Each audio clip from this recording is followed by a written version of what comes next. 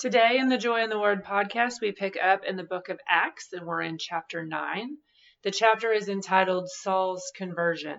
And we know, of course, that this is when Saul is transformed into the man that wrote 13 of the 27 books in the New Testament and becomes Paul. And we know that this is the same man we read about in Acts chapter 7, the young man that was holding the clothes of the men that stoned Stephen. The end of chapter 7, when Stephen says, "Lord, do not hold this sin against them." When he had said this, he fell asleep, and Saul was there giving approval of his death. That's the beginning of chapter 8. So now here in chapter 9, we pick up with Saul's conversion, which is dated sometime around 34-35 AD. It says, "Meanwhile, Saul was still breathing out murderous threats against the Lord's disciples. He went to the high priest and asked him for letters to the synagogues in Damascus, so that if he found any there who belonged to the way, whether men or women, he might take them as prisoners to Jerusalem. As he neared Damascus on his journey, suddenly a light from heaven flashed around him. He fell to the ground and heard a voice say to him," and these words are written in red, "Saul, Saul, why do you persecute me?" "Who are you, Lord?" Saul asked.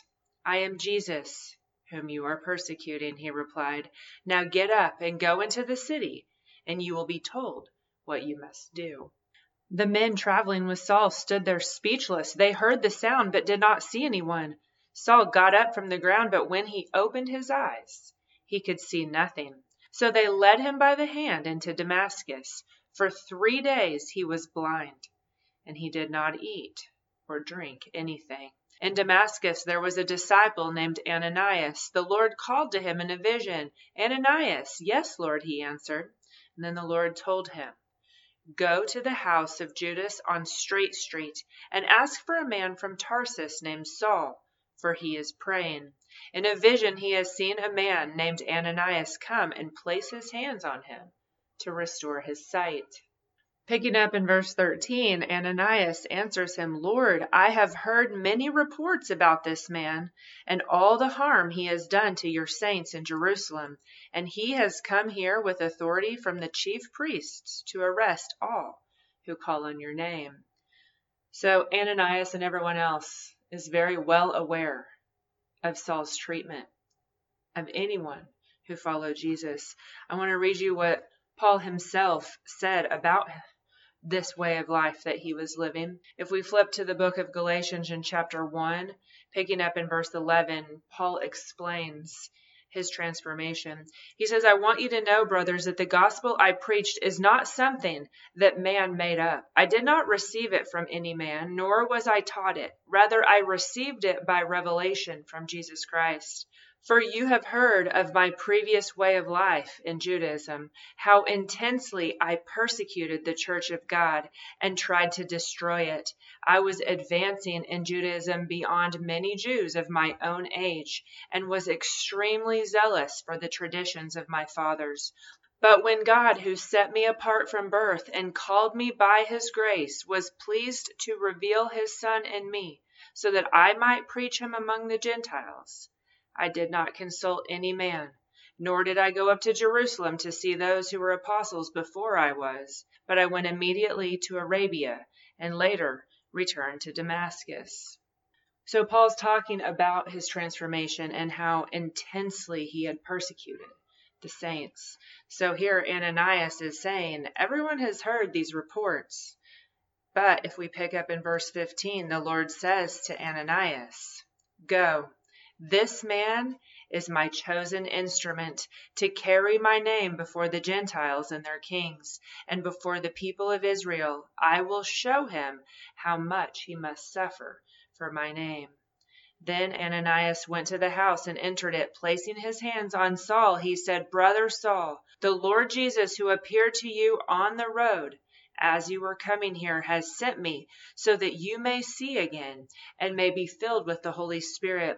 Immediately something like scales fell from Saul's eyes, and he could see again. He got up and was baptized, and after taking some food, he regained his strength. The next section is entitled Saul in Damascus and Jerusalem. Saul spent several days with the disciples in Damascus. At once he began to preach in the synagogues that Jesus is the Son of God. All those who heard him were astonished and asked, "Isn't this the man who raised havoc in Jerusalem among those who call on this name? And hasn't he come here to take them as prisoners to the chief priests?" Yet Saul grew more and more powerful and baffled the Jews living in Damascus by proving that Jesus is the Christ. After many days had gone by, the Jews conspired to kill him, but Saul learned of their plan. Day and night they kept close watch on the city gates in order to kill him. But his followers took him by night and lowered him in a basket through an opening in the wall.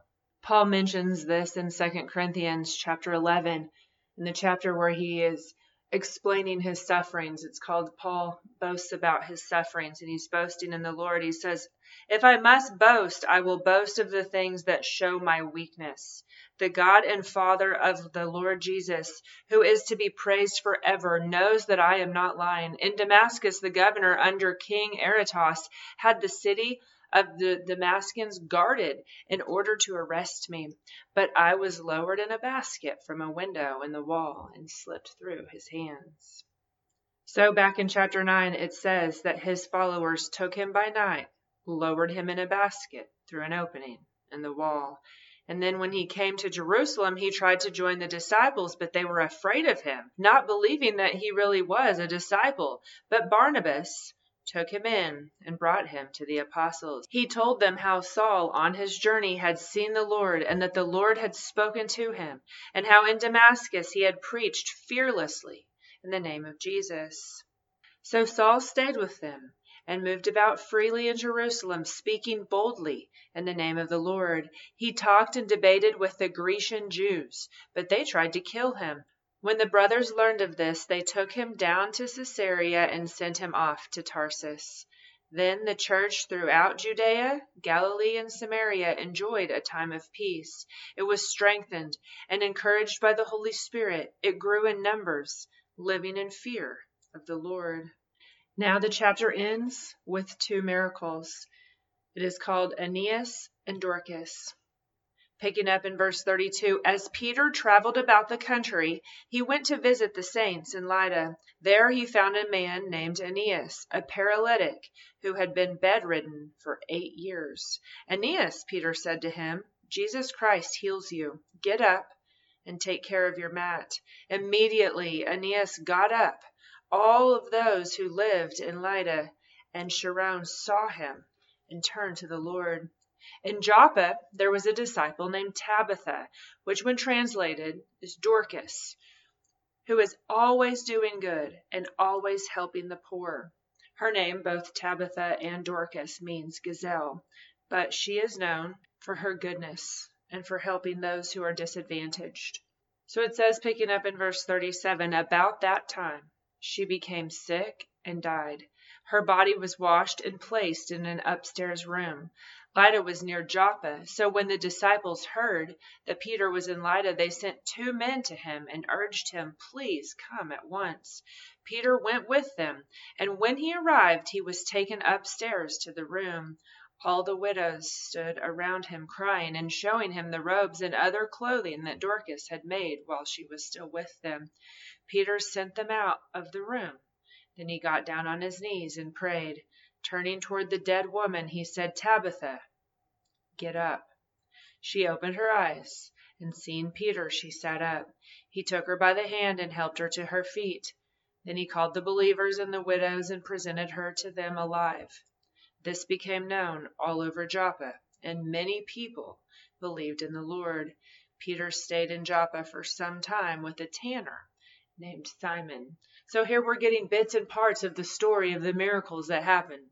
But we know, like we read about in the book of John, that it would be impossible to contain all of the miracles that Jesus did and all of the stories and the things that the disciples were able to experience in the name of Jesus. That ends chapter 9. We'll pick up next time in chapter 10.